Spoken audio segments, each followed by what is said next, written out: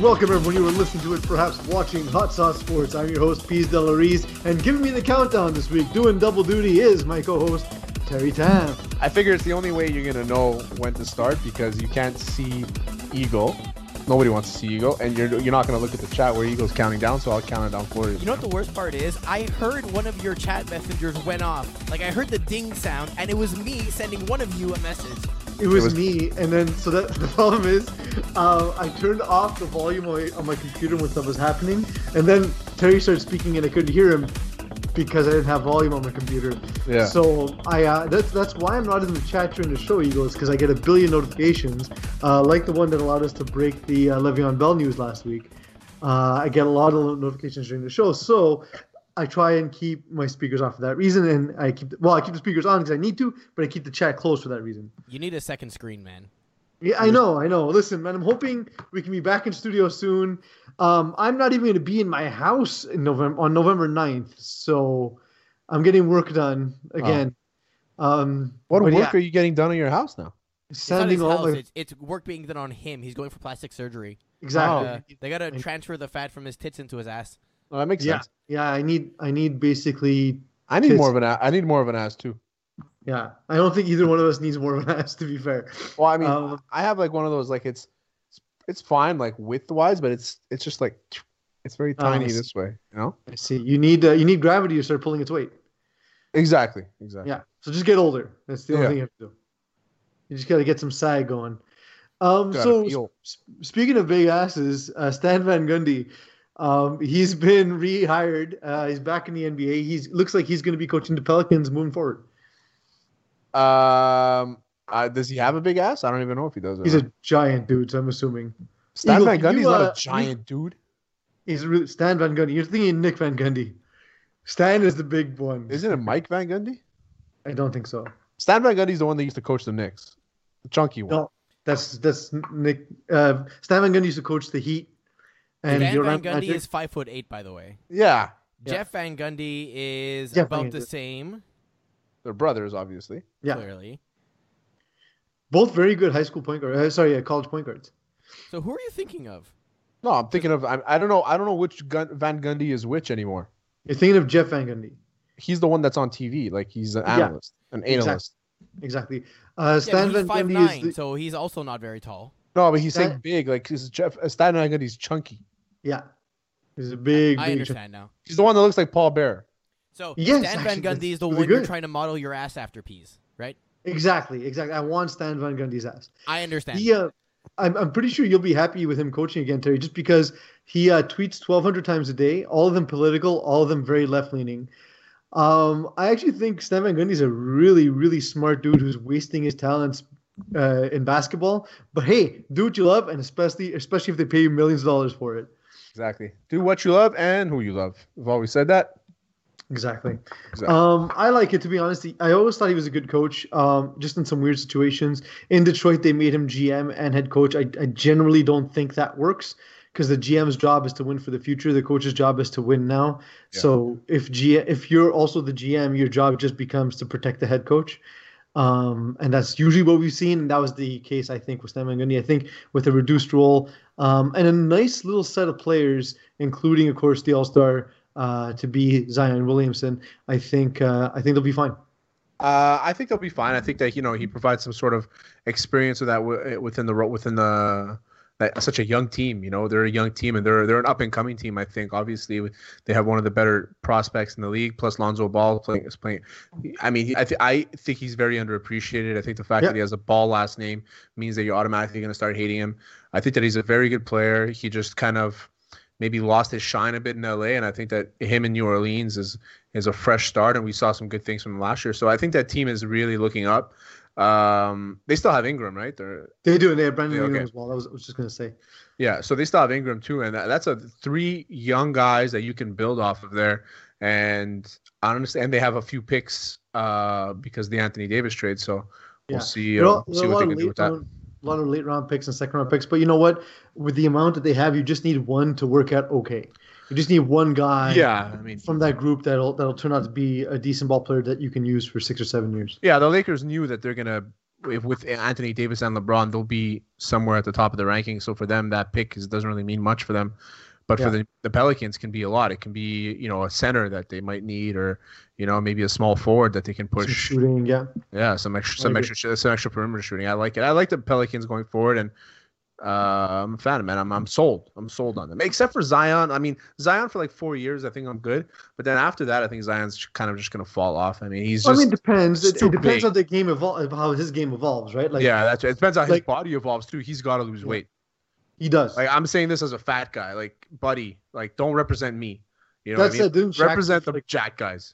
Didn't Shaq play for like 15 years and he was overweight for like 11 of them? But the thing is about Shaq is that he doesn't even come close to playing the same kind of game as Zion. Zion spreads the court like really well. And he's very explosive, yeah. Is very explosive. Where Shaq is like the most dominant player at his position in all of sports, I think. You know what I mean? Yeah, like, if I look at what, if I'm going to say who's the most dominant player at one position in all of sports, I think it has to be Shaq. Because there's a good chance. Shaq not only was he indefensible by players, but referees said they couldn't ref the game when he was playing because they just didn't know what a foul was anymore. But not only that is that, exactly, doesn't know what a foul was anymore. And not only that is that he pushed through every foul, so he's never getting fouled. And second of all is that he can't shoot from the free throw line. So for him, what he did in that, let's say 10-foot radius under that basket, he was unstoppable. I think he's the best player at one position in the history of sports. Absolutely. And maybe Mariano Rivera as a closer. Like, those are the two guys where I can look back and say, if there's one position that somebody did something really well at, Shaq dominated center better than anybody, and Mariano Rivera dominated closing better than anybody. That's true. I will say the difference being that you have to deal with Shaq for 40-plus minutes, and on a good night, you can avoid Mariano Rivera altogether. Yeah, but that's been a look into the past. Terry, let's look at what's happening today. That's awful. It's too clean. It's too clean. Mistake. It's too neat for you. I know you're wearing a tie on your face, but it's too neat. When are you gonna start just like dressing down like I do for these shows? Terry, it's the news. What do you mean? I thought it would throw you off. I rolled up my sleeve. Oh, nice. I have a knit tie today, so it's very casual. So you look like the replacement history teacher. You look like a substitute history teacher. Did you knit the it rolled yourself? up sleeves? Rolled up sleeves means that you might be in the process of writing a book.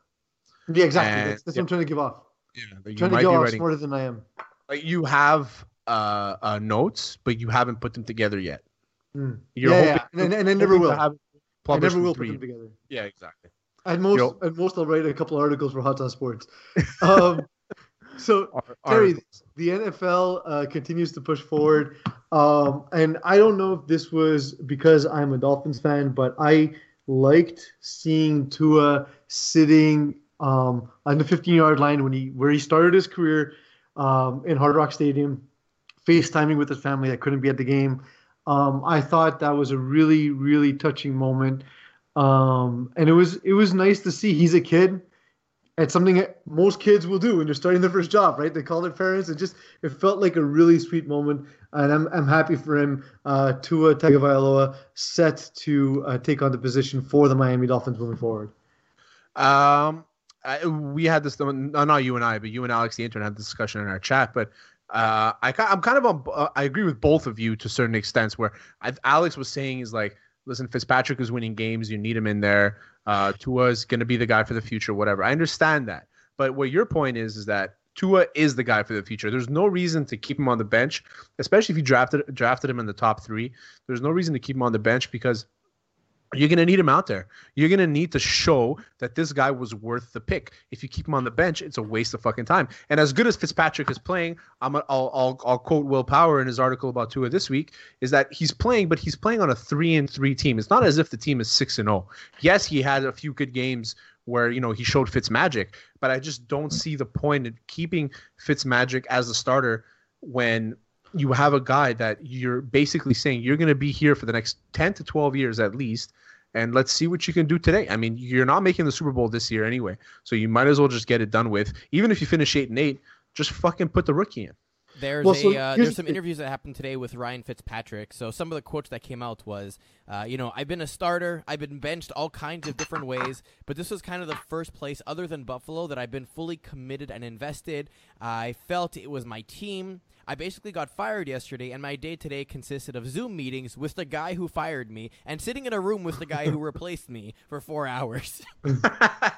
See, he's a good sport about it, though. Another thing is that people now are saying that he should be traded to the Cowboys or whatever. What kind of return are the Dolphins going to get for trading away Fitzpatrick? Nothing. You'll get a 6th or 7th round pick at best. The thing is, Terry, so there's a couple of things. People tend to look at NFL rosters like Madden, right? So they're like, this guy has a higher rating until next season when the ratings get adjusted, and then the other guy will be better. So you play this guy, plus you're winning games. Look, even if the Dolphins were 6-0, do any of us believe they're a contender with Ryan Fitzpatrick at quarterback? Do you think they're a legitimate contender with Ryan Fitzpatrick at quarterback? Contender to what? To win the division or to win the Super Bowl? Absolutely not. There's no point in keeping the rookie on the bench where essentially, again, you're getting to have a look at him. You want to maximize the amount of information you have before 3 years from now when you need to make a decision whether you're going to extend him for a lot of money or not. And you have a limited amount of time where you have the advantage of having the ideally superstar quarterback on a rookie deal. So this is the Dolphins' opportunity to see what they have and build around this quarterback that's not going to cost them a lot of money for 3 years. So every game he's not playing is wasted opportunity. It's opportunity cost, which was my point in our chat with Alex the intern. But I think, look, there was no problems about it going into the season. Everyone knew what was going to happen. Everyone knew Fitzpatrick was going to start the season. If Tua was even healthy coming in, he probably would have taken the job immediately because that's what we've seen recently with top 10 picks. But given that he was coming in unhealthy, I think that we all knew there was going to be an expiration date. I wouldn't be surprised if the Dolphins said, you know what, no matter what, after the bye, if Tua is healthy, he's going in. And that's what we're seeing. And you know what, honestly, the fact that there is a bye week coming up gives him additional time to prep for a single game, right? So if they're saying, if you don't understand the system well, if you need more time to learn it and everything, you're going to get a lot of reps over the next 2 weeks, and you'll figure it out. And if you're not ready for game time, well, that's on you, not on us. Yeah, and the thing is that the Dolphins had a scheduled loss 2 weeks ago against the Seahawks where everyone knew they were going to lose that game. And they had a scheduled win this week. So I actually thought that he'd be in this week, but they gave Fitzpatrick an extra game where basically, Terry, you or I could have beaten the Jets. Well, that's another thing, too, is like what's Tua going to learn playing against the Jets? I think it would have done him a lot better to play against the Jets because you can work on things against the Jets. Like, it's legit. You're playing against like a second team. You're playing against the two picks that Fitzpatrick threw, they were just trying stuff. The game was over, right? So they're just trying. He's like, I'll try and fit it in this window. I'll try making this throw. My career in Miami is done anyway. Let me just rip the ball around the yard. I feel bad for him a bit, because he's always comes in as the guy who's not supposed to do well and does well, and he does better than expected all the time.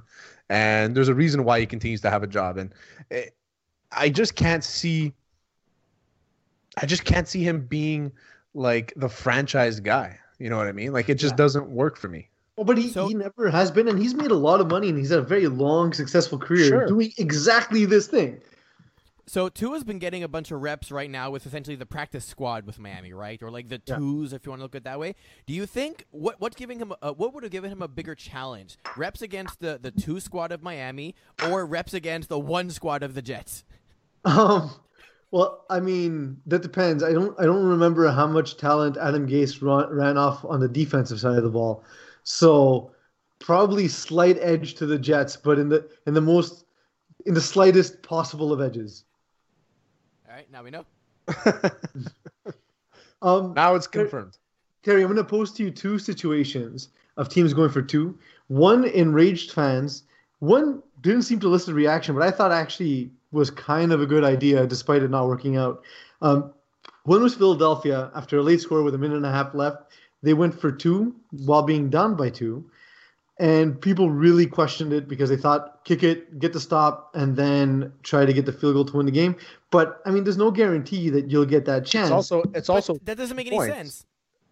Well, that's what I understand. It's not like I agree with you, Eagle. But there's a lot of backlash on Twitter by Philly fans who don't understand how to score points? Exactly. I would imagine that's the case. You've already allowed 30 points. Why do you think you're going to stop them now? No, but not only that is that it's also math. If you're down by 2 and you miss, you're still down by 2, and the field goal still wins you. You still need a field goal to win the game. Yeah, exactly. It's the same thing. Exactly. The other situation was Houston. They were actually up by 6. They were up by 7. Romeo Crennel goes for it to try and put his team up 9, making it impossible to lose the game. Right? Yes. They don't get it. They allow a score, don't get the ball in overtime, and lose the game in overtime. Like it really didn't work out. But I actually kind of like Romeo Crennel saying, you know what? I'm old as fuck. No one's gonna hire me anyway. Let me lay it all out on the line right now. And that's what he did. It just sucks that it didn't work out. So I mean, I'd be curious to figure out the actual math and the statistics behind it, right? Because I understand the guaranteed chance of winning the game on that one play, but are you really trying to gamble on that single play, or would you rather take your bets across a number of plays of which you have a chance to do something, I guess? Do you really want to gamble on one single event? Well, one thing I was going to ask you, Eagle, is because we keep hearing the stats about going for it on fourth and going for 2. But do you think that over time, our sample size is kind of tainted because for a long time teams didn't do this, but as teams are going to continue to go for it on fourth and go for 2 points, we're going to actually see an adjustment because teams will be better prepared to defend it going into games as opposed to what they were before? Well, I also think there's a little bit you have to put into here of the requirement to go for it, right? Because traditionally, when you're going for it on fourth down, it's because it's 4th and inches, and you're like, okay, fine, we're going to get this, and you're just doing a quarterback sneak. Or it's because it's the end of the game, and you need to go for it on fourth down, right? Versus now, it's much more of an elective choice and a calculated risk of we're at midfield, we're not close enough to hit the field goal, but also if we lose the ball at midfield, I don't care as much, right? We'll either stop them or they'll score anyways, whether they start from the 50 or they're 25. So it's not worth it for me to try and punt this away. So it depends on how you're going to crunch the stats themselves and look at the scenario the team was in and use that as kind of a criteria when you're computing to see what the percentage chance is. As for whether defenses are going to adapt to it, I mean, they should already be. I'm saying, well, the stats change as defenses adapt to it, right? Because a lot of the data we have is historical, where teams didn't particularly prepare for it because teams weren't as aggressive. But I mean, so I guess that's the thing, though, right? If it's third down or fourth down, arguably, what's the difference? You're aggressive on those, anyways, right? You don't want to give third down. You look at it the other way, Eagle. But a lot of guys go for. Yeah, a lot of guys go for it on third to set up your punt. It's not necessarily going for it on third. Doesn't mean you're trying to get a first down. I mean, obviously you want the first down, but there's a lot of different things that go into that scenario. But I understand where you're coming from, Eagle. If you're aggressive one side, you'll be aggressive on the other one. Yeah. The one thing was with the Eagles play is they kind of ran like an option play where I think it was both Boston Scott and Carson Wentz held onto the ball, and they both kind of got tackled by a dude. The thing is, what's interesting is the play call that works the best on 2-point conversions statistically at the moment is spreading the field and running a draw up the middle, right? Because you spread the defense and then you're attacking them with less guys in the box. The things that work the least are running wide, rolling out, and throwing fades, like goal line fades. So the goal line fade is probably it's the lowest percentage by far. It's the lowest percentage play that we've ever seen in the history of NFL. But guys still do it because, it pays big. Well, it pays big and it's low risk, and you can run that on first down. But on a convert, it just seems like a wasted opportunity. Yeah, or you run a Philly special and just say, fuck it. Yeah, well, you think Philly would have figured that out then, but they did not. It's because they don't have Nick Foles, They don't trust Carson Wentz to catch the ball. They don't even trust him to hand off the ball. Yeah. After 1 week of seeing Andy Dalton at quarterback for the Dallas Cowboys, did Dak Prescott's stock actually rise by not playing? Because how bad this incredibly talented team looked without their number one guy behind center. I can't just blame Andy Dalton on this one because, listen, he looked great when he took over for Dak last week when he basically won the game with those 2 deep balls to Michael Gallup. Yeah. I'm going to blame the DBs on this one. I'm going to blame the defensive coaches on this one. I'm going to blame, partially Zeke for those 2 fumbles. I'm going to blame Michael Gallup for the fourth quarter. I think he just didn't know any of the plays. There's a lot of pieces here, and I think it falls down to coaching. When these guys, these issues that you see, they never happen when Andy Reid's coaching. They never happen when Belichick is coaching. They never happen when McVay is coaching. They don't happen when the good coaches, good leaders that game plan and prepare extremely well. These things don't happen. Where Michael Gallup is looking at Andy Dalton on 4 different occasions in the fourth quarter when they're trying to run a hurry-up offense, and he's doing this. Like, he doesn't know what the play is, and then he doesn't even run a route. And then he drops the touchdown in the end zone. You know what I mean? So there's a lot of things out there. It's like, as a Cowboys fan, I can't say trade for Fitzpatrick. It's not worth it. There's no point to putting Fitzpatrick in there. I'd rather put there's not a remarkable difference, I don't think, between Andy Dalton and Ryan Fitzpatrick. I'd rather put Ben DiNucci in there. Fuck that shit. There's a difference in terms of, the Miami Dolphins defense actually looks a lot better than people thought it was going to be heading into the season. And look, we're seeing a guy in Flores that actually might be a decent coach. Yeah. And whereas Mike McCarthy, players have already come out starting to say that there's guys on the staff that don't know what they're doing. He, on the other hand, said that this was the most prepared his team has been all season, which seems laughable if you've seen the game. Well, was it you that sent me the stat the last time Mike Nolan and McCarthy were coaching together? I don't think it was me. Fuck, there's a stat that when Mike Nolan was the head coach and McCarthy was the offensive coordinator. I don't remember which. I think it was the Niners, I guess. Yeah. San Francisco. But there's a stat line that's very similar to what's going on right now with them and how bad they are.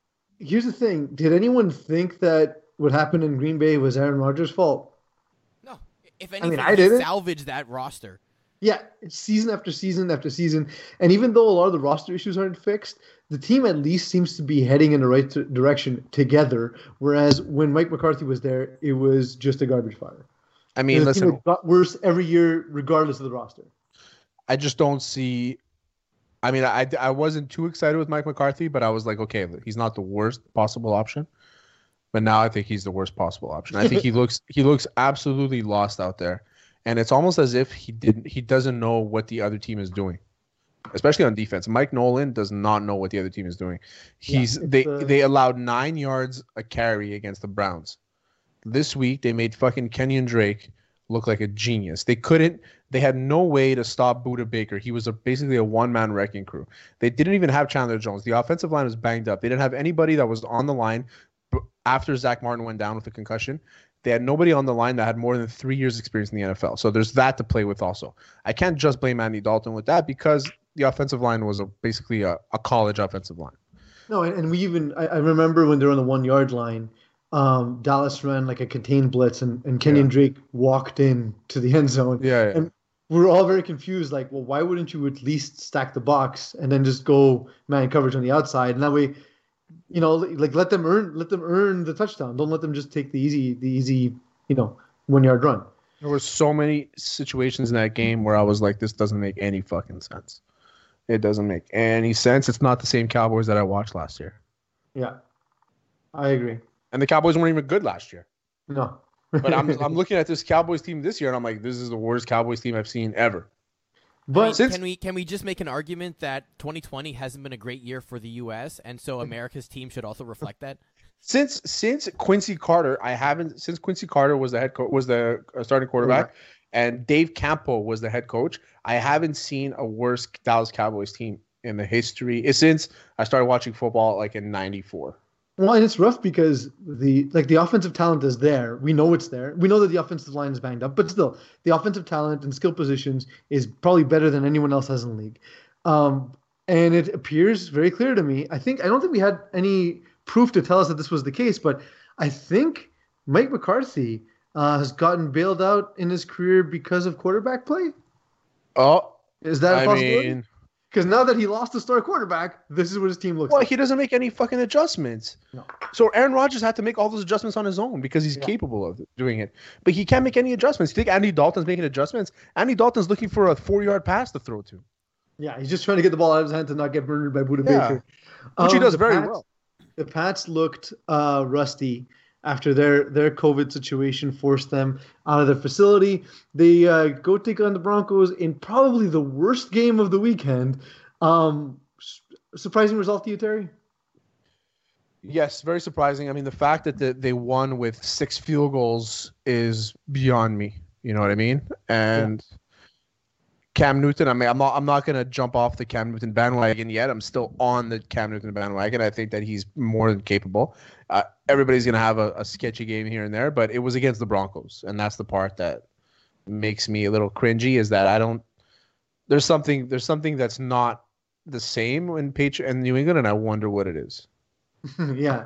Well, look, I wonder if it didn't go south. South, and maybe slightly east. I feel like Florida kind of sticks out. It's kind of like a dick at the end of the country. But not Tampa Bay, though. Tampa Bay is more inland. That's true. That's also a good point. But it's crazy, though, the swap from Titletown, Boston to Tampa Bay now. Yeah. So the Bruins, fucked. They lost Torrey Krug. They couldn't pay him. They said, fuck him. He's not going to pay. They're kind of on a down. They're on a slope going down. Then you have the Tampa Bay Lightning winning the Stanley Cup because of that, right? Yeah. Then you have the Bucks doing well, 4-2. Then you have the Tampa Bay Rays in the fucking finals when this year people were talking about them being moved back to Montreal. Well, not back to Montreal, but Montreal having another team and Tampa Bay being that team. So, I mean, Titletown Boston, and we saw Mookie Betts. The Red Sox didn't want to sign him. He's playing in the World Series now for the Dodgers. I mean, Boston's not the title town anymore. Boston's not Championship City anymore. It's Tampa Bay. It's the place to be. And no state tax. They don't even have their marathon this year. I mean, what's going on, guys? Yeah, what are we gonna do? I mean, that's for different reasons, but still. Yeah. Honestly, it does seem to be that things are all looking up in Tampa Bay. The downside of that, of course, is you have to live in Tampa Bay. But I think, like to your point, Cam Newton's going to figure it out. They've already changed their system significantly to accommodate his style of play, which is the right thing to do. And I just think that these kind of things, this is a season where things are going to be odd. You saw Cam Newton being forced to miss a game, and Hoyer started a game because there was one player that had COVID, and then a whole team had an outbreak, and they got rewarded by not having to play backups. And it seems as though they've even gotten better and better since their COVID situation happened, whereas the Patriots just seem kind of in disarray because they were unable to get into their facility. I don't know, man. The way I see it is that this season is such a fucking toss-up that whatever, like, it's something crazier is going to happen this season. I think it's going to be something like Andy Dalton wins the MVP or something like that, or like Ryan Tannehill wins the MVP. Well, actually, Ryan Tannehill's probably my early favorite to be MVP. So I'm not surprised that what's going on right now, especially in New England. I mean, with New England, they always get their butts licked a bit, So they took advantage of the fact that they didn't have to play any backups and they moved their game or whatever it is. So crazier things are going to happen, I think, this year, and that's not the start. That's not one of them. I mean, that's one of them. That's only the beginning.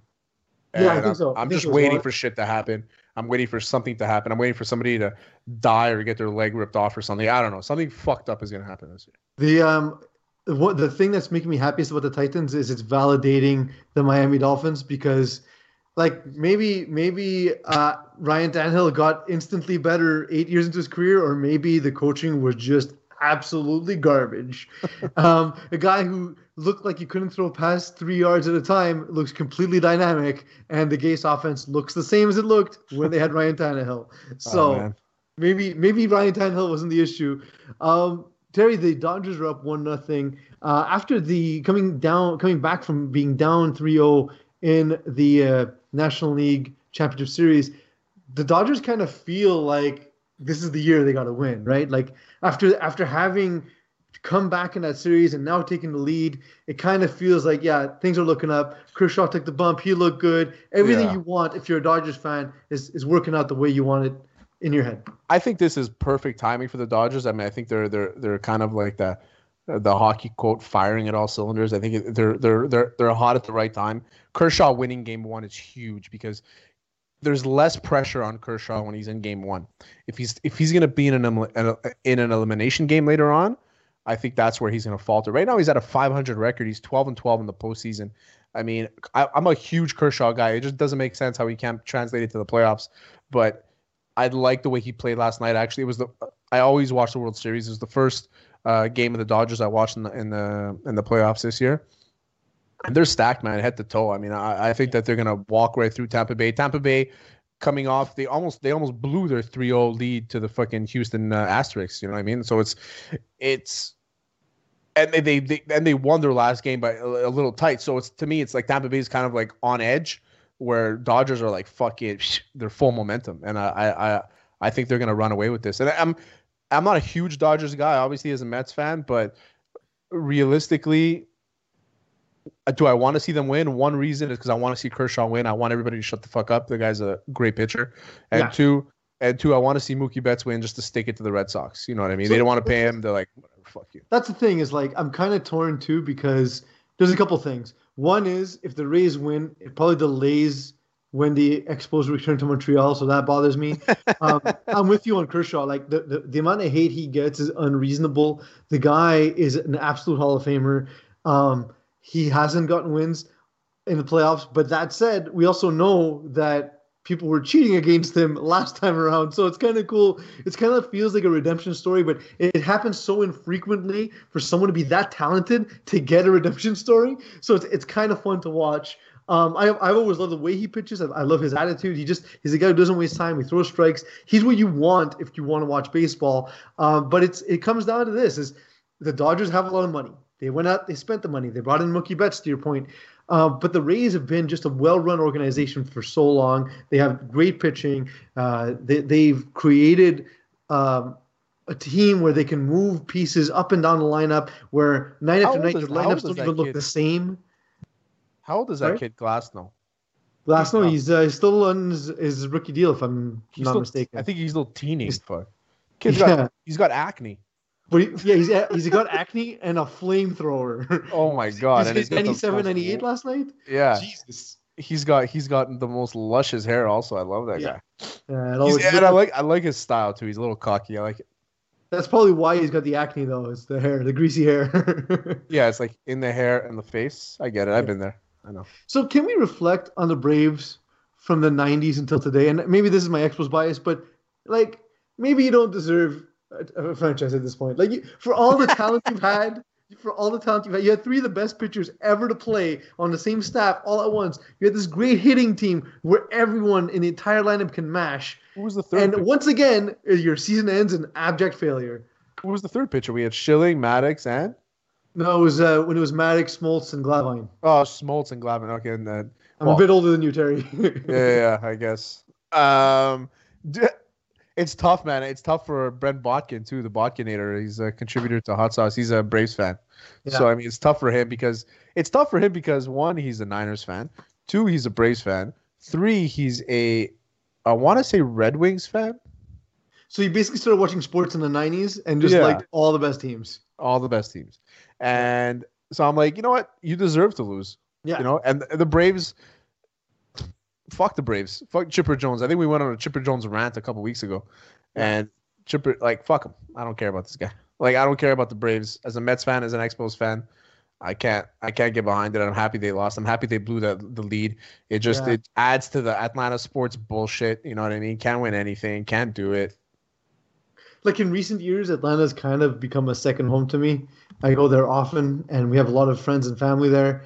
And I saw them all upset on my social media feed, and I was secretly celebrating. I was very happy in their misery. The Braves are the team of the South, too. Like, if you're from North Florida, Georgia, maybe like South Florida, Tennessee, like that area, you're an Atlanta Braves fan. So they have like a big region in the States, and there's a lot of upset people right now. There's a lot of upset people. That's for sure. They probably deserve it. There's been some talk about Trevor Lawrence and his potential destination. It looks as though he's New York bound no matter what. Roddy White said that if there's talk of him going to the Jets, he should stay in college, which that's funny for someone with a lot of money to say for someone who's not getting paid. Yeah. Turn down the money. And then Deion Sanders said he should do the Eli Manning thing. Just go to the draft and then just say, I'm not playing for the Jets. Yeah. And as a Dolphins fan, that would make me exceptionally happy. I hope that's the way it works out, where you get like you ask a girl out to the prom and she starts laughing at you. That's what I want. I want Trevor Lawrence to be the hot chick at the dance who won't go with you. I actually wanted to check something just to let everyone know how this works. So underclassmen have until 7 days following the NCAA National Championship game to declare their intent, and that happens to be January 13th. So January 20th, he needs to decide whether or not he wants to be eligible for the draft or continue playing at that point. So by then, if my math is correct, we're going to know more or less who's getting first draft pick, right? Of course. We will know because even though the playoffs aren't done, isn't it a lottery? The highest picks, it doesn't matter. Isn't it a lottery? There's no lottery, no. Not for the NFL. Not in the NFL, no? No, just reverse order of standings. Oh, okay, that's good. So we do know. Wait like all the way until the last minute until like he basically knows where he's going, and then be like, nah, right? Yeah. Absolutely. We've seen it before. If you're Trevor Lawrence, though, do you give up the opportunity to play in New York? Do you give up the opportunity to maybe build your legacy with a fucking struggling team? Are you the type of guy if you're Trevor Lawrence to say, listen, I'll come. I won't be an asshole and I won't ask for a trade if you kind of get rid of Gase. Like, I think I think his agents might be on that. Be like, listen, we're only coming here. We'll declare, but only if you get rid of Gase. Like, that's pretty much. I mean, I don't think Gase will. Like, I don't think he's going to last the season either. Yeah, but who do you bring in? I mean, there's a lot of young coaches out there. I think Vance Joseph is a good defensive mind you can put in there. Someone hire Eric Bieniemy, please. Somebody hire. He's the offensive coordinator in Kansas City. Oh, okay. Yes, exactly. He keeps not getting offered jobs. I don't understand. The other question, obviously, is if he does wait a whole year, who knows if, one, he's going to be healthy, two, if someone is going to surpass him, and maybe he's not going to go number one anymore. Well, I mean, there's Trey Vance. A lot of people are talking about Trey Vance. I don't think anyone should ever not go to the draft because you're never going to replace that income. Exactly. So even, let's say it's, I don't know, let's choose a random number. Let's say it's $5 million for your first year. Even if you're going to get that money in the next year, you still have a year where you didn't make $5 million. I don't know about you, Terry. I like $5 million. I mean, I don't hate it, you know? You don't hate it. Okay. No, I don't hate it. Terry doesn't hate $5 million. I don't hate $5 million. I mean, if you want to give me $5 million, I'll take it. All right. I'll transfer it right over. No problem. Right on Trevor Lawrence's account. But you're right, though. I mean, I think Trevor Lawrence. I mean, unless he wants to graduate, that's a different story. I don't know what his education status is at. You're rich. You can pay for school. It's no problem. Oh, I agree. But some guys, family values, finish school. It's more important. All that shit. Whatever. Football's always going to be there, but it might not be if you get destroyed and you dislocate your hip like Tua did. So there's a lot of factors in there. I think that he's better off just declaring for the draft and going back to school later, or taking classes, or just paying for the degree like normal athletes do. Like normal rich people do. Absolutely.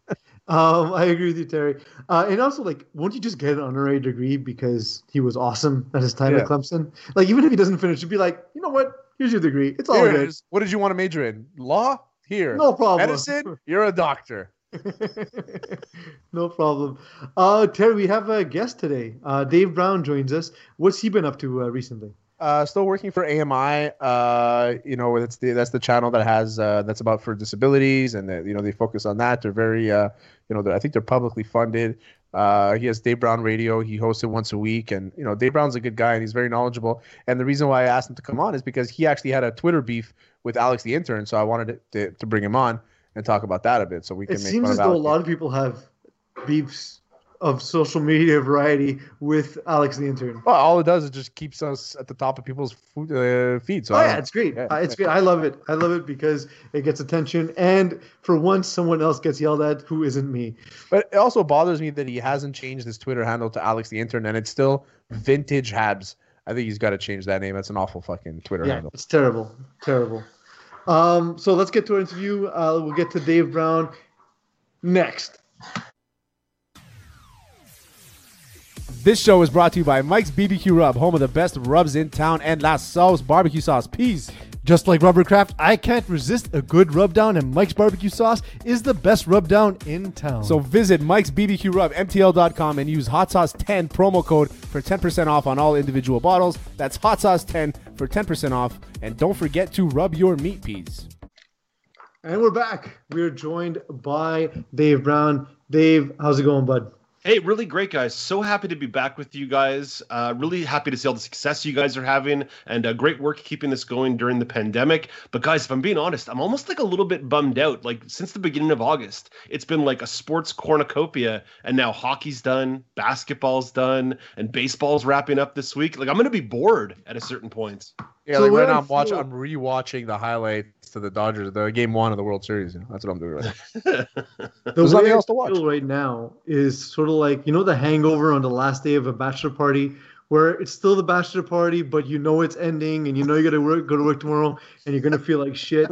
That's what I feel like with sports right now. Yeah, that's how I was feeling. Basically, even after the first weekend of hockey, like basically 8, 9, 10 hours a day, eating like nothing but fried chicken and like just drinking beer. And all of a sudden, like you're back to work on Tuesday, and it was like, oh man, what was that? And then it just kept going and going and going, and it was amazing. But again, like I said, like even last Saturday, you had like that great UFC that started a little bit earlier with the Korean Zombie and Brian Ortega, and that went into like the Lomachenko fight. Like it was just one of these like great sports nights. And now as we're starting to lose more and more of these sports along the way, like there's going to be not a down period because of course we're going to have football to keep us busy and the Champions League is back in the mix, but I don't know, it's going to be a little bit tough. Like what am I going to do in the afternoons? Well, that's the thing too. With Champions League, they play at 3:00, right? So if you're like a 9 to 5er, you're not really able to watch unless you watch it later on. But like, yeah, the whole vibe of like the whole sports. Usually in October, we're jam packed with sports. You got the NHL, the NBA is all firing, the NFL is good. You know, the World Series, obviously that timeline didn't change. So there's a lot of things. I get it. But it's tough, man. But at least we're getting something. You know what I mean? And golf has for me has been great this year. I mean, I've watched a ton of golf. I played over 40 rounds this year. I've been on fucking fire. So wow. like for me, yeah, golf has been great for me, and it's a great way to like fill that void of like sports and competition that you're looking for. You know. Absolutely, yeah. I didn't get it on at all this summer. It was too bad. I'm kind of like locked here in the midst of the concrete jungle of Toronto. But yeah, no. I mean, what a great way to like get active, get outside, and like still see some people. Like it's kind of been like the perfect pandemic sport. Well, I mean, active. I mean, you're right. It's not, I'll walk. I walk for the most part, but like when I'm taking my cart, especially when I'm playing with peas, it's just beers. You know what I mean? So like, we're not really burning any calories. Well, that's why you gotta go with the light taking more beers, calories than we're Lights burning. going. We're taking in a lot more calories. So Dave, you come to us via AMI, which is Accessible Media. Can you tell us a little bit about that? Yeah, absolutely. I know I've been on the show a couple times before, and the last time I was on, we were just in the middle of launching a brand new show called Now with Dave Brown, which airs weekdays in the mornings between 9 a.m. and 11 a.m. Eastern Time, live on AMI TV, as well as on AMI Audio, available by podcast as well. And it's really what I've been working towards for like 11, 12 years since I like got into the industry when I first met Terry. I've always wanted to have my own talk show, and finally, after a lot of hard work and a lot of like diverse experience over the years, AMI gave me this opportunity. We've been running with it. We're having a ton of success. The show is simultaneously super fun and very serious. Like we can talk about politics in one segment and talk about chili dogs in the next. So it's kind of the exact kind of show that I've been wanting to do for all these years. So I'm super, super thrilled. And I encourage anybody, if they want to come check it out, please do. It's a little bit different. You know, we talk about stuff through a bit of a disability lens, but we're covering all the bases across the board, and we have a lot of fun doing it. I don't know if I came on with Now with Dave Brown, but I did come on Dave Brown Radio. I think it was like a year and a half ago, 2 years ago. And I had a good time, man. It was awesome. I would love to come back. I know we had scheduled for me to come on at one point, and then I tried to get peas, but we were both kind of busy. So hopefully that we can come on and show support to AMI as well. It was a weird time where quarantine for me was over, and I had to be in my office, and therefore couldn't be on the show. But definitely, we'll work it out for sure, because it's a great platform. We're happy to be doing it, and we're happy, of course, to have you as a friend of our show, Dave, because your opinions, your thoughts, they're better constructed and better thought out than mine and Terry's combined. So you give us a lot of credibility. And the first of your thoughts that I want to get is you wanted to talk to us about the Dodgers. And Terry and I already talked about this a little bit. We're of the belief that, look, the way I see it is Clayton Kershaw was going to be a Hall of Famer anyway. Of course, the postseason struggles is part of the story. But, you know, when you look at someone's career in totality, you don't just want to look at the greatness. You want to look at every part of it. He did struggle. He looks like he's on track now to win a World Series and to, after the game he had last night, sort of put some of those worries to rest. Yeah, I think this postseason in general has been emblematic of Clayton Kershaw's overall postseason record, right? He's pitched a couple of dazzling games, including one against the Milwaukee Brewers and a pretty effective game against the San Diego Padres in the next series. And then he struggled against the Atlanta Braves. Last night he pitches another dazzler. And there's been a little bit of inconsistency in Clayton Kershaw's career in the playoffs.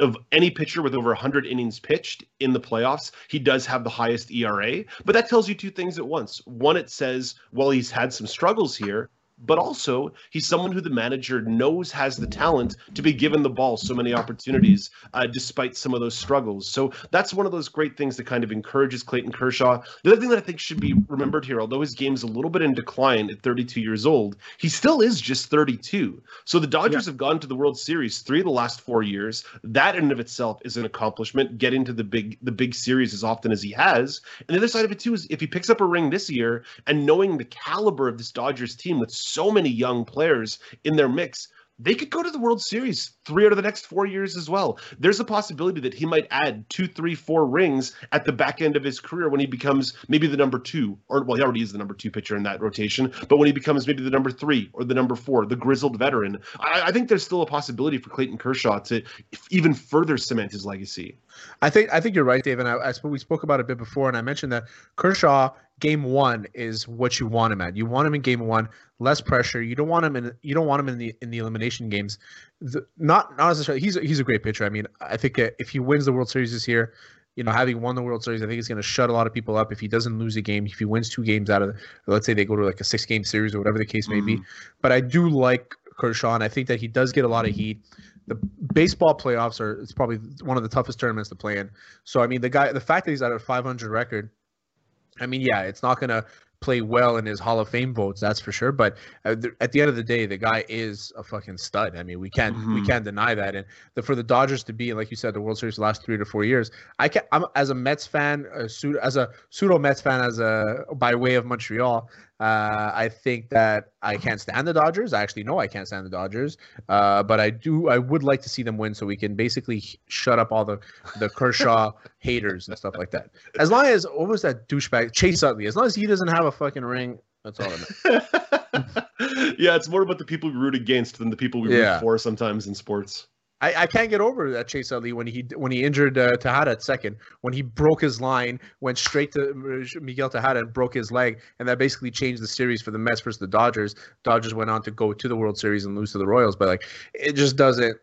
I mean, I can't get over that. I watch it. I'm thinking about it today. I'm like, it doesn't make sense how he was still able to stay on base. But whatever. That's I digress. Maybe I'll write is that a grudge from like 5-6 years ago? Yeah. Like, we go back to the 2015 World Series. Wow. 2015. Yeah. It's deep cut. No, it's still. It hurts right here, man. Right here. It's like it stings. Every once in a while, I wake up middle of the night. I'm like, Chase Utley. Yeah, it's funny, right? Sometimes we think about the gamesmanship in postseason play for teams, and we think about the physicality you might see sometimes in hockey or football. But in a sport like baseball, it's more about the cerebral side. People will never forget what Derek Jeter did against the Oakland A's. Whereas when you try to add a physical component to baseball, it just doesn't jive. It throws me off, and I played football my entire life. I've been doing jiu-jitsu for 12 years, and I boxed for about 6 years. So it's like, for me, it's like the contact to me is great. I love it, but not in baseball. Baseball, I'm more of a purist. I don't want any. I only want umpires. I don't want any technology. Pease is gonna hate me for this because he thinks technology should just take over all officiating. Yeah, I don't want any officials at all, actually, because technology can't make the game all about themselves like umpires can. Yeah, technology doesn't have grudges. Not yet. Anyway, they might later on. But I don't know. We're so screwed. I don't know. Some Sundays when I watch the NFL and I'm flipping between games and it feels like the officials are calling a bunch of different sports between games, I do think that we could maybe use a little technology here for a little bit of consistency. The NFL, we see a lot of technology in baseball too. It's kind of kicked in soccer too. Hockey, there's a lot less room for error because a lot of things are a lot more clear in hockey, I guess. But yeah, you need an umpire for sure. but you don't. It's not a necessity anymore. And I think because we have the technology to Where beat you this started by defense, saying you need it for sure, and then said in the next sentence that it wasn't a necessity. I'm still thinking about 2015, man. My brain's all over the place. That's fair. I brought up bad memories for me. I remember sitting on my couch watching that game and being like this. I can't believe this guy's still in the fucking game. It doesn't make any sense. Hey, I got a question for you guys actually, and it's a leading question. Sorry, I'm a host of a show, so sometimes I take over like this. No worries. I take over if you want, lazy. Do it. What do you guys make of this Dodgers team? Like beyond Clayton Kershaw, if you look at the president of the team, Andrew Friedman, who's the guy who's the architect behind the infrastructure behind this Tampa Bay team. A lot of criticism coming towards the Los Angeles Dodgers as one of these quote money teams. Yeah. Do you guys think that's a fair criticism? Of course it is. I mean, it's a fair criticism, but it's also the sport of baseball, so we can't really hate on it that much. I mean, the fact that they were able to pay Mookie Betts, that's on Boston Red Sox. The Boston Red Sox, I was talking about it before. I think Tampa Bay has become title town, whereas opposed to Boston was before, you know? So Boston lost Mookie Betts. Now Dodgers have Mookie Betts. The guy's a fucking stud. He's an MVP. You know, he's unbelievable. Guys like Cody Bellinger, Turner, they have that the money purchases, I guess, but they also have a lot of guys that been in that system for a long time. You know what I mean? Yeah. And I look at a guy like Cody Bellinger, and I think that guy does nothing wrong. You know what I mean? They also Like, don't have David Price playing this season as well, right? Because he's sitting out. So that also changes the whole team, and how they're successful this year is kind of ridiculous without him. But anyway. But the thing is, the perception is that it's easy to manage a team with a lot of money. The fact that the Red Sox were unable to sign Mookie Betts because they had so many bad contracts on their books shows how it is that the Dodgers have been able to be so successful for such a long time, because these quote-unquote money teams, they have a run for about 5 years, then they got to tear it down, the owner wants a bit of money back, and then bit by bit they start spending again. And that's not been the case. The Dodgers have been very consistent. They've handled their finances well. Now, the fact that the Rays got there with having, I think they've only had 3 players whose salaries are more than $5 million. Yeah. Wow. That's impressive. That's you got to look at that and say, well, look, there's something that they're doing right. Yeah. But it's just 2 ways of managing a team. This exists in baseball because of the lack of salary cap. That's always been the case. Terry, you and I know the Montreal Expos owners were the richest owners in Major League Baseball. They just didn't want to invest in the team.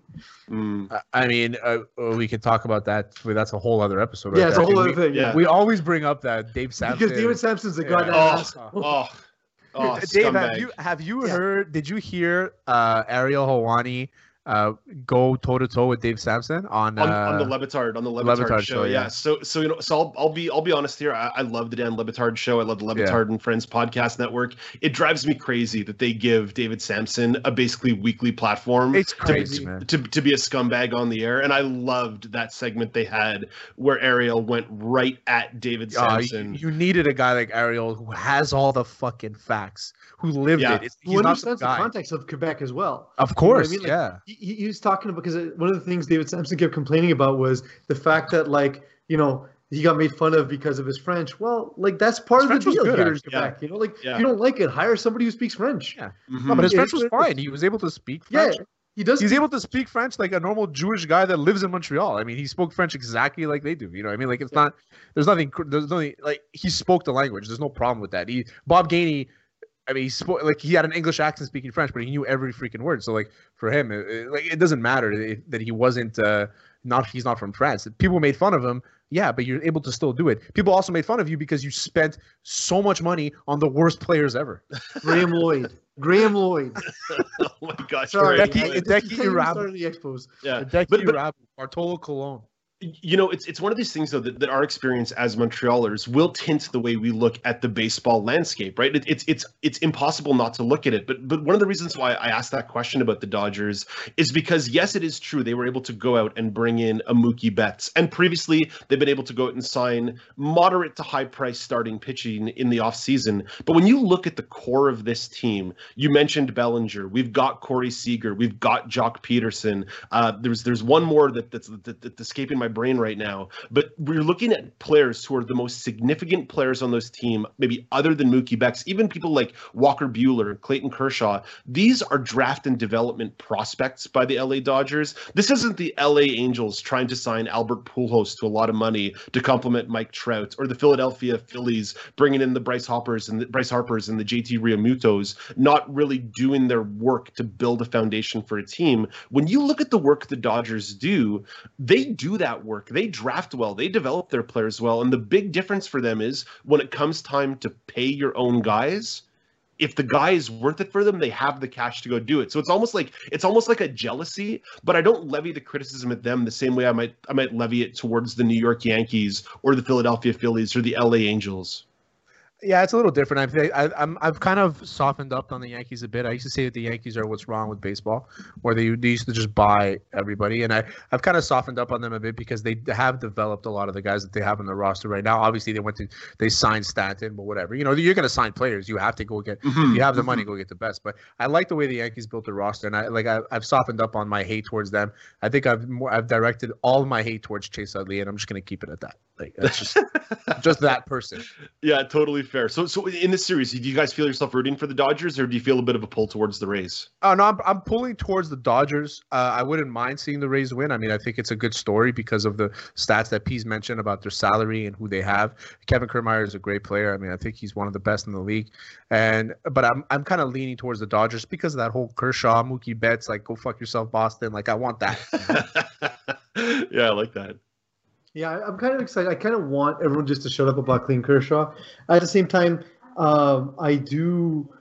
Sorry, Alexa, reminder off.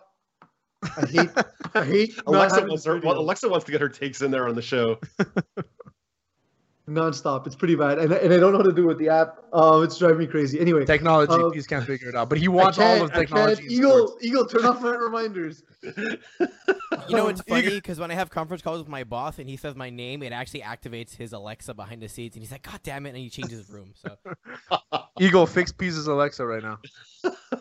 Produce a fixed Alexa. So I kind of want Kershaw to win. At the same time, I'm impressed with the Rays have done. But then like the selfish Pease comes forward. I'm like, if they win, maybe delays their return to Montreal. Where like maybe like now we're on a 5-year timeline to get the Expos. Maybe that makes it 8. Not happy with that. So I don't know. I don't know how I feel, Dave. I don't know how I feel. You know, that's a really good point. I didn't even consider that in the landscape of the Expos coming back to Montreal. You're not a garbage person like I am. No. Dude, I want the Expos to come back to Montreal so badly. I think that's something that would really add a lot of value to the sports culture in the city.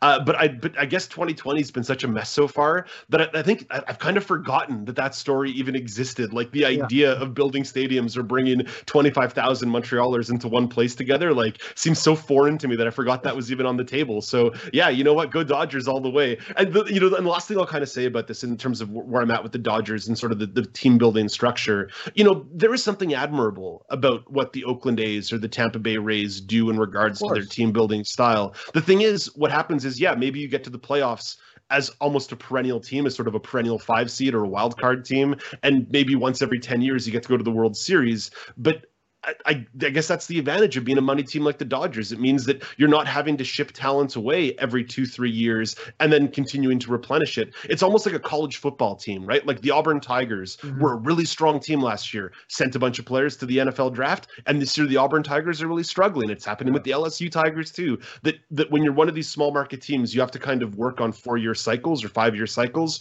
Whereas when you're a Dodgers team, it's like, we can be competitive for a decade providing we do our work. I forgot another reason why I want the Dodgers to win. Joe Kelly. That's all I'm gonna say. Joe Kelly is a fucking beauty, especially going after the Astros. Even though I was kind of rooting for the Astros, nobody was going for them. I kind of root for the bad guys sometimes, So I mean, and most of the time actually, yeah. So I mean, I wrote a whole blog. I wanted them to come back, and they made the comeback, and then the Rays ended up winning because they are the better team. But yeah, so Joe Kelly to me, he's like, if he can get a ring, I'll be happy. He'll be the craziest looking person who has a ring for sure. Dave, you had a beef with Alex, our intern, on Twitter about his take on the intern, not just our intern. He's the intern, Alex, the intern, on his thoughts. Oh, sorry, he was just sharing an article actually about the Montreal Canadiens. But what was your thoughts just before we let you go here? Yeah, absolutely. I've found myself in a couple comment section wars with you guys about the Montreal Canadiens over the course of the last couple months. But specifically, it was an article about what's next for the Montreal Canadiens, which, is a fair question. And I responded with mediocrity. And Alex, the intern, did not like my answer of more mediocrity. So if you guys will allow me to make my case. Yes, absolutely. Go ahead. Let's go that way. So let's start with some broad strokes. The team was 24th overall in the league last year. That's like not news to anybody. A -9 goal differential. That's the worst of any teams that made the qualifying round. Really, they were only one win away by the Buffalo Sabres from not making the playoffs at all. So even with the qualifying round win over Pittsburgh and being frisky against Philadelphia, in the aggregate, I think we can agree the team was bad last year, right? Yeah. Oh, yeah. Definitely agree. I mean, Okay. Listen, they outplayed themselves, I think, against Pittsburgh, but we kind of saw that happening. Yeah. Or just the fact that we knew they were outplaying themselves shows that they were truly a competitive team. Right? Absolutely, yeah. Yeah. No, let's be clear, and it would be super disingenuous of me to say that they've not gotten better in the offseason. I mean, I love the Tyler Toffoli signing. A really good player, perfect example of getting a veteran style player, veteran credentials, but still at a young age, and someone who has great possession and other analytic numbers, great term, great AAV. You know what? Like, I'm not going to start, arguing about the Tyler Toffoli deal. It's a good signing. Yeah, very good signing. Yeah. But in terms of very good moves in the offseason, that's kind of where Bergevin's unquestioned success ends. He went into the offseason with approximately $18 million in cap space and really only needed to sign Max Domi to a significant extension. In a flat cap league, that $18 million was a weapon. And he really didn't use it effectively. The other three big additions, Josh Anderson, Jake Allen, Joel Edmondson, they all have a question mark around them. And they cost picks to get access to sign them to those extensions. So now we're looking at a core of the team that is kind of in place now for at least the next 5-6 years, especially after handing out the extensions to Petrie and Gallagher. This team's now officially cap crunched going into the next offseason when they have to re-sign a player like Jesperi Kotkaniemi. Now, did he plug the 4 holes on the roster? A left defenseman, a couple of wingers, and a backup goalie? Absolutely. But did he do it in a way that made the team significantly better or just marginally better? And let's say that now they're a fringe 8-seed team. With all that money now tied up in a core of Gallagher, Anderson, Weber, Petrie, Price, Toffoli, and then Edmondson and Allen being well-paid utility players, where can any more help actually come from? Does it not seem like Marc Bergevin was trying to save his job by just making another 8-seed run instead of thinking about the long-term health of the team? And listen, I mean, obviously it's easy to say, like, they should have signed Torrey Krug, they should have signed Taylor Hall, but we know that's like not how the league works. You have to make the pitch and sign these guys. But I'm talking about laying in wait with that cap space that you've got for when a player like Nate Schmidt became available, who addressed the exact need this team had, or Devin Taves became available when the Islanders found themselves in a cap crunch. Or guys, I know this is kind of like revisionist history, but even offer sheeting a player like Miguel Sergachev, like Tampa Bay has not figured out their cap situation yet. So when I say imagine we offer sheeted Sergachev and he signs with the Habs. Oh my God, I would love it. It would have been great. Yeah, I would love it. So, like, don't get me wrong. When I say the team is going to be more mediocrity, I don't necessarily mean that as like the team is going to be bad. Mediocre in and of itself is not bad. Bad is bad. What they've been for the last 3 or 4 years is bad. But to me, the argument I'm making is like they're not going to be significantly better. That's true. You know what, Dave? I can't disagree with you there. I mean, I kind of like what Bergevin has done. I've also never been a Bergevin hater. I think that the city is split here, just like this, like the country is split in the states. Where Trump, if you don't like Trump, anything he does, you're gonna hate. If you don't like Bergevin, anything he does, you're gonna hate. So I think that I've always been kind of like, give him the benefit of the doubt kind of thing. And I like the signings of Toffoli. I like the trade of Anderson for Anderson. I mean, I don't think that Domi was working out here. I still think he's a very effective player. He's a good player. I just don't think it was working out. He wasn't what we needed. He wanted to play center. We're stacked at center for the first time in a long time. Well, stacked. We have 3 very good centers that we can play. I think that what you're seeing, the way you look at it as, you're looking at it as the regular season. After the regular season, we were mediocre. But if you looked at what we did in the playoffs, what the Habs did in the playoffs, is I think that you saw a light there. And with that light, with the guys that we signed, I think it filled a lot of voids. But you are 100% on the nose when it comes to those question marks. We don't know if Anderson's going to be the guy that we think he's going to be a power forward like Tom Wilson. We don't know that because he's been banged up. He has had surgery. You know what I mean? He's locked in for 7 years now. It's a little weird. Joel Edmondson, I mean, as good as a player he is, he won a Stanley Cup with St. Louis. We don't know if he's going to be able to take on this bigger role because now he's going to have a bigger role with the Habs. Jeff Petrie signing, he had a great year last year. Is he going to fall into that category as we signed him and now he's going to start not playing as well? I don't think so. I think he's a very effective player, a very underrated defenseman in the NHL. Yeah, I mean, look at Foley, great signing. Be 30. The thing about the Petrie thing is he's going to be 33 when that deal kicks in, right? Yeah. Like that deal kicks in after this season, and that concerns me, right? Like we look at all those defensemen in San Jose who are now very overpaid and looking very sluggish on the ice, and even a player like Vlasic is he's only 30, and you're already seeing decline in his game. So it makes me concerned when I see Vlasic's over 30. I felt like he was my age when I was growing up when we were playing. I think he might be 30 on the pin now. Okay, yeah, that makes sense. I agree with you, man. I agree, but you know what? You're trying to win. You're trying to have some success now. You don't want to think about these things 7 years later. And Josh Anderson's contract is a very tradable contract, so I don't think if it's not working out, I don't think he'll end up finishing his contract with the Habs. And same with the Gallagher contract is structured well so that they can kind of get away with it, get out from under it, after, with a couple of years left. Yeah. We're running short on time. Dave, do you want to join us for rapid fire? Yeah, sure. I'd love to. Yeah, awesome. Eagle, do it. All right.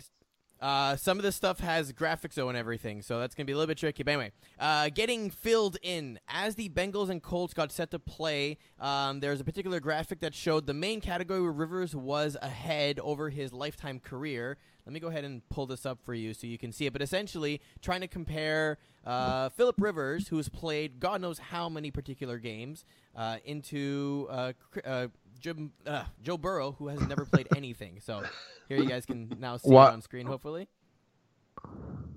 And but you're missing the key stat, Eags. There we go, right at the bottom. Children, 9 for Rivers, 0 for Joe Burrow. I will say, I just kept thinking of all the times Rivers was down 4 with the field to go, no timeouts in 90 seconds. And the fact that, the Chargers lost a lot of the game. It turns out Rivers has never been good at pulling one out. That's a good point. I like it. End it there. I love Philip Rivers. He's a great guy. And he's the best trash talker in the league, I think. He's great. Because he doesn't swear and he still gets it done. Yeah. All right, next one, Self-Awareness 100. So there's a Twitter account called NHL Nosebleed, and they posted a question saying, name a NHL player you were convinced would turn out to be a superstar but never panned out. To which Andrew Raycroft replied with Andrew Raycroft.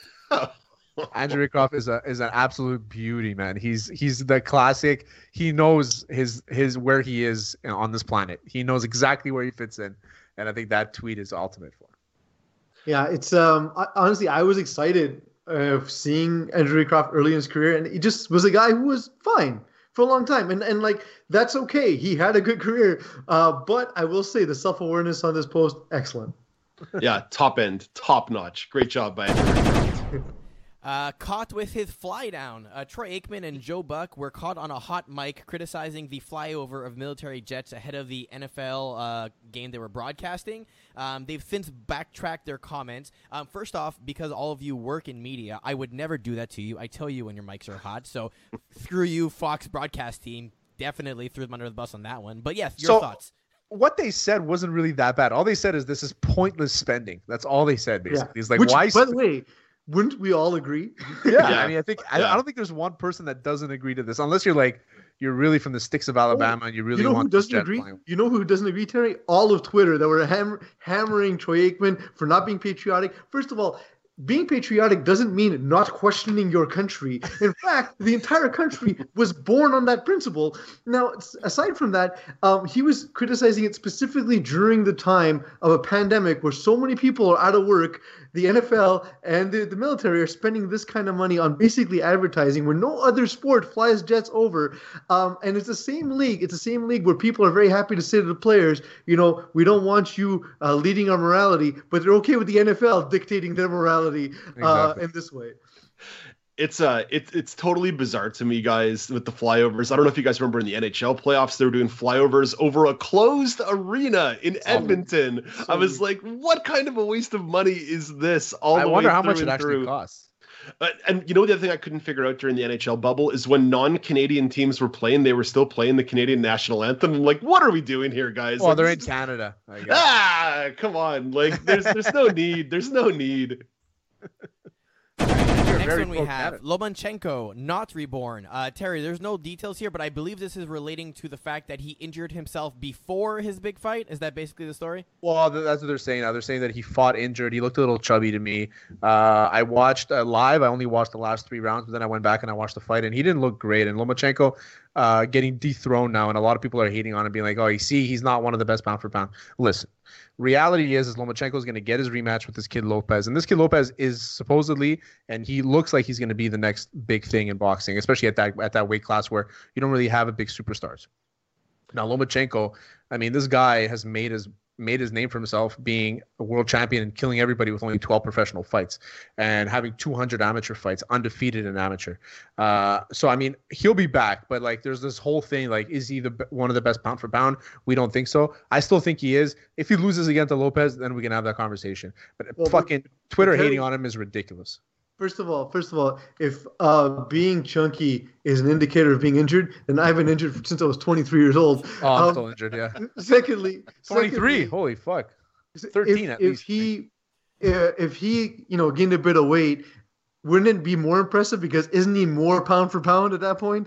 Because he's packing him in. Yeah, I'll agree. I watched it. You know that I'm not as refined fight fan as you are. I noticed that he didn't look to be particularly in shape. He looked worn out. I think he's going to come back strong because, hey, it's a wake-up call, right? Especially, I'm sure he doesn't like being called, a bust or this and that, whatever, all the things you're reading on Twitter. So I'm sure he's going to come back strong. He's also a beautiful man. He is very good looking. I will say, to Terry's credit, when you mentioned those 200 amateur fights, that kind of looked like the style of fight he was bringing to Lopez on Saturday. It looked like he really was trying to point fight, and Lopez was using a lot of speed and a lot of power, and it was clear that Lomachenko could not get off anything that really scared Lopez, and Lopez just stayed in that phone booth all fight and just kept peppering him with heavy shots. I listened to Roy Jones Jr. on Joe Rogan's podcast today, and that was from a few weeks ago. And he was talking about how he thinks Lopez is going to win and how he's going to win, and he went exactly the same way. And it's impressive. I think that he's going to be a big name. I didn't really know him that well. I'd heard his name, but couldn't tell you what he looks like, what his record was, or whatever. But yeah, so I think he's going to be a big guy, a big star. Cold Gaze. Reason number, I stopped counting at this point as to why Adam Gase is still employed. He has not had a top 20 ranked quarterback since Peyton Manning was his quarterback back in Denver. So clearly, Pease, you've seen him in with the Dolphins. Actually, Dave, you too. I can see the merchandise behind you. Give me a reason why Gase should be an NFL coach. Kidnapping. He kidnapped someone's daughter and forced them to keep him hired. That's the only reason. Like Woody Johnson, it probably needs to undergo like some sort of Taken thing where he needs to find Adam Gase and kick his ass, because there's no other reason why he's a head coach. I'm never a guy to call for someone's job. It is clear to me Adam Gase is incompetent. I don't understand why anyone ever called him an offensive genius. He had Peyton Manning in his worst offensive season, who still did okay.